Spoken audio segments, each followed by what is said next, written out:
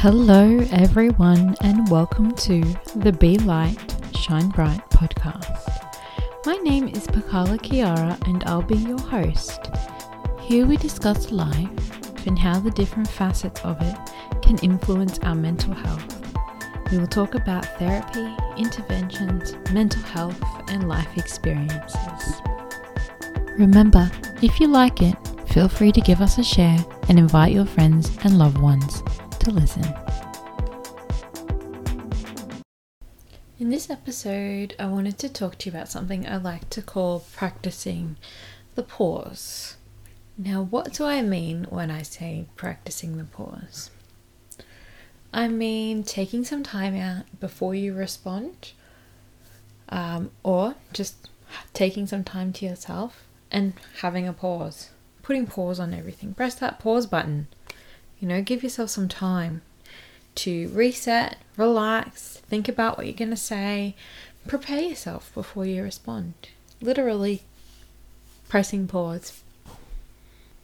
Now, practicing the pause in an interactive person-to-person sense means that you give yourself some time to formulate the best response that is going to be the best for you, but the best for the other person as well.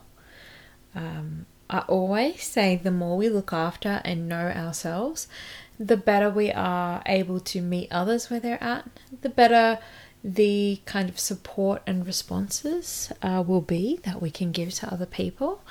So I think practicing the pause serves everyone all around. We also reduce the chances of saying something that we might regret. Sometimes when we don't practice the pause and we respond in a moment of irritation or anxiety or stress, we may say something a little bit snarky or something that maybe we don't mean. Maybe it's the stress talking, or it's a snap response that if we had had more time, we would respond in a better way. Perhaps we're already feeling a bit cranky with this person. Perhaps we have had an argument or a negative form of communication with this person, and if we respond straight away, we open ourselves up to saying something that we cannot take back. Or, as I said before, saying things purely out of irritation without much thought put behind them. Whereas if we take some time and say, I'm going to need some time before I respond to you on this, that can help for that interaction to go smoother, for you to say the thing that you really want to say, and for them to have some time to cool down as well. So it's not just a stressful kind of back and forth ping pong situation. As I said before, giving yourself some time and practicing the pause can reduce stress and anxiety. So in a moment of pressure, saying, look, I actually can't do this right now. Can I get back to you? Do you mind if I look that up and come back to you? Just gives us some breathing time, some breathing room, some space to move around in. When we don't give ourselves time, we may put pressure on ourselves to find an answer, and it may not be the right answer. It may be something that we don't mean to say, or it could be incorrect information as well, which leads us to the next part of practicing the pause, giving best answers to people. It's okay to tell people, I would really like to check on that before I let you know what I think. I have an idea, but I'd really like to give you the most correct information. That gives you some time. That gives you time to look up the right information. It gives you time to frame it in the best way. And it gives them time to search for the answer themselves. If you're always answering people and doing the work for them, sometimes they become lazy and just rely on you to do that kind of thing and don't work on their own kind of weaknesses or research skills and that kind of thing. So it can come in handy in that circumstance as well. being the best version of yourself. When we give ourselves the pause, not only do we reduce stress and anxiety and reduce the chance that we're going to say something that we regret, we give ourselves the best chance of being the best version of ourselves. So we give ourselves the best chance of saying something that is congruent with us, that maintains our integrity, that reflects us in the best light. It just really is putting your best foot forward. Practicing the pause can be doing the other person a service. By asking for space or time, you're reducing the pain that they may feel if you say something that you might regret, or if you say something that is too honest or too harsh. Sometimes we need to practice the pause to be gentle on ourselves. Sometimes we need a bit of a rest. Sometimes we need to reduce that stress and anxiety. Sometimes we just need a bit more time to respond to the other person, and this is in an interactive kind of sense. Sometimes we need to practice the pause as an element of self-care. Sometimes we need to take a pause from our life. We need to put a pause on it all and reset. It can be something simple like going for an afternoon nap. It can be something bigger like taking a holiday or a sabbatical from work. It could be delaying studies or delaying when you're going to take up a job. It could be asking someone to be patient with you and that you will come and see them next weekend. It's about putting yourself first, sometimes practicing the pause. Sometimes we get caught up in why we want to do something for someone else, or always being the person that they can rely on, that we forget to think about ourselves. And there are a number of different situations where you might need to practice the pause. This is a short interruption to let you know that if you or a loved one is experiencing difficulty or is in need of more support, you can find me at maramacounselling.com. Be sure to check out the audio resources page also, where you'll have access to a number of free resources that will help you to feel relaxed. Be sure to take advantage of my 20-minute free initial session. I am also on Facebook, Instagram, and Twitter. Can't wait to work with you. Now, there are a number of reasons why you might need to practice the pause. Perhaps it is causing a lot of stress in your life, trying to stay on top of responding to everyone. This can be for people that have a type A personality. Myself, I like to be very organized. I like to meet deadlines. But sometimes I can put undue pressure on myself. So, for example, on social media, if I have a notification, I feel the need to respond to it immediately. Otherwise, I may forget or I may not get to it. And I find this is especially true if somebody private messages me. If I don't write back straight away, I feel like they can see that I've seen it. I might forget what I want to say. If I leave it, they might be offended if they can see that I've seen it and I haven't written back. It may be urgent. They may really need to know that answer. And all of these kind of things start playing on my anxiety. I'm sure a lot of you are the same. It's the same with emails, text messages, things like that.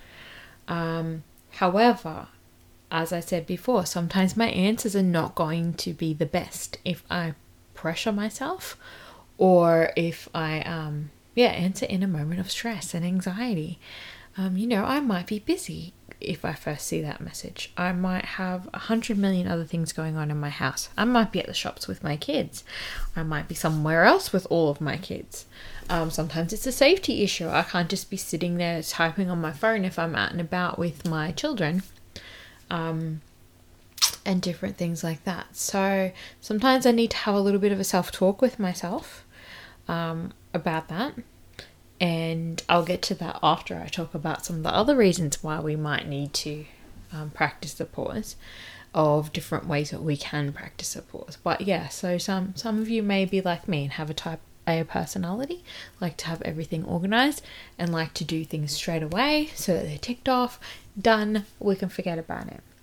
However, sometimes this increases those feelings of pressure, which leads to stress and anxiety. Some of you may have a reactive personality. You may want to get into it. You may want to rebut an argument as soon as possible. You may want to say your 2 cents. You may want to express your opinion. You may feel a bit narky towards the person. You may want to respond in kind. Sometimes that doesn't always work out so well. We have arguments with people, or we say things we might regret, so we may need to practice the pause in that instance as well. Another podcast episode I did recently was on rejection sensitive dysphoria. I recommend listening to that one. I did kind of talk about practicing the pause at the end of that episode, but some of us may have a predisposition where we feel things like rejection and feeling like we're not good enough more, and we were more sensitive than other people to those kinds of criticisms, and that may make us reactive or make us want to respond, but perhaps negatively and not in ways that we would respond if we weren't feeling that kind of drastic reaction in the first place. So that could be another reason why we might need to practice the pause. We may be people pleasers. We may want to make nice and make everyone feel better and be all things to all people. Sometimes we can't do that. Sometimes we need to please ourselves. We need to practice self-love for ourselves. So we need to practice the pause there for that reason. It may also be a trauma response as well, to jump up and do the thing that somebody else asks you to do, and we may not realize that we don't need to do that anymore. So it may be an aspect of safety that's coming into play, where we feel like we need to do and fix and respond to things immediately in case something bad happens. So sometimes we may need to increase feelings of safety so it feels okay to practice the pause. Maybe we feel better when we're busy and we don't have time to stop and think about things that have happened to us, or like I said before, maybe we feel like we need to preempt things and fix them and make them all better before something goes wrong. So yeah, perhaps we may need to start to learn how to practice the pause in that instance. Sometimes it can be also because we've come out of a situation like that and we are finally able for the first time in our life to express ourselves in the way that we want to. And we may need some help in learning how to do that effectively and in a way that is safe for us and for others. And yeah, just have a little bit of direction, and practicing the pause gives you that time to learn those kind of things that will help your interactions and communications become smoother. Sometimes we need to practice the pause because we say things unthinkingly, so we're very quick for the words just to leave our mouth. I have a lot of young people that struggle with this, and especially neurodivergent young people. Some of my clients that have ADHD struggle with just saying what they're thinking straight away. I'm not saying all people that have ADHD are like this, but some of the people that I work with bring this to session as an issue that they would like to work on. So we talk about practicing the pause, and we talk about developing a filter so that we're not masking. Some people with neurodivergence like ADHD or ASD mask, which can lead to problems down the track. But sometimes practicing the pause and asking for processing time can help us not to mask, so then we don't suffer the negative consequences of masking, which is camouflaging and trying to fit in. But when we do that, it has a negative effect of making us feel burned out, not ourselves, unhappy, and we try and suppress things like stims that may be adaptive for us in releasing stress and diverting feelings of burnout and things like that. Now, how are some of the ways that we can practice the pause? For face-to-face interactions, where we need to practice the pause, I encourage you to breathe deeply and take your time in your conversations. Allow turn taking, so allow the other person to talk and then allow yourself to talk. Give them time to finish their thought before you respond or jump in. And if you find this hard to do, counting in your head can help you to do this. So before you respond, give yourself to the count of 10. And while we're counting to 10, we can run it through a filter. So I like to use something called the think filter. So the letters in the word think stand for little elements of the filter that you can use to filter your words. So the think filter stands for, is it true? Is it helpful? Is it inspiring? Is it necessary? And is it kind? And I like the think filter because it helps you to kind of edit what you're going to say.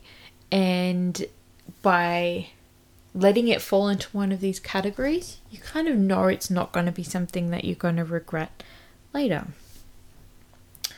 If 10 seconds is too long at the start, you can try for 3. If it's something that has really affected you and has hurt you and you're not wanting to say something you regret, it's always okay to walk away as well. I need some space, I need some time from you, I'm just going to walk away for a little bit. We can come back to this later, but right now I don't want to talk about it. So boundaries, setting boundaries is another way of practicing the pause as well as walking away and doing things like that. Boundaries are really great for practicing the pause. It may be hard to set them at first, but the more that you practice it, the more your neural pathways will wire together, the easier it will become. I did a great podcast episode on setting boundaries in season 1 of the Be Light Shine Bright podcast, and I recommend you look at that one if you're wanting some more assistance with setting personal boundaries with other people.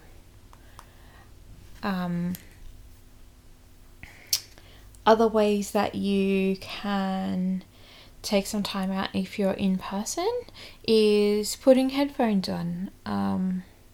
So yeah, taking some time out and then reducing input by putting headphones on, and sometimes listening to music like 8D music, which I've mentioned before is binaural, stimulates both sides of the brain and it helps you to process things. So it might cut down on the time that you're needing to spend away from the person while you're practicing the pause. It helps your brain to process negative emotions or experiences like anxiety or stress and things like that.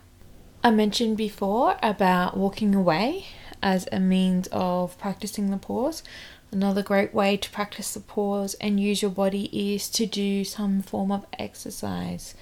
One of my younger clients, when he feels frustrated and he wants to practice the pause, and this happens a lot when he's playing a video game, he will hop off the game and he will do some push-ups.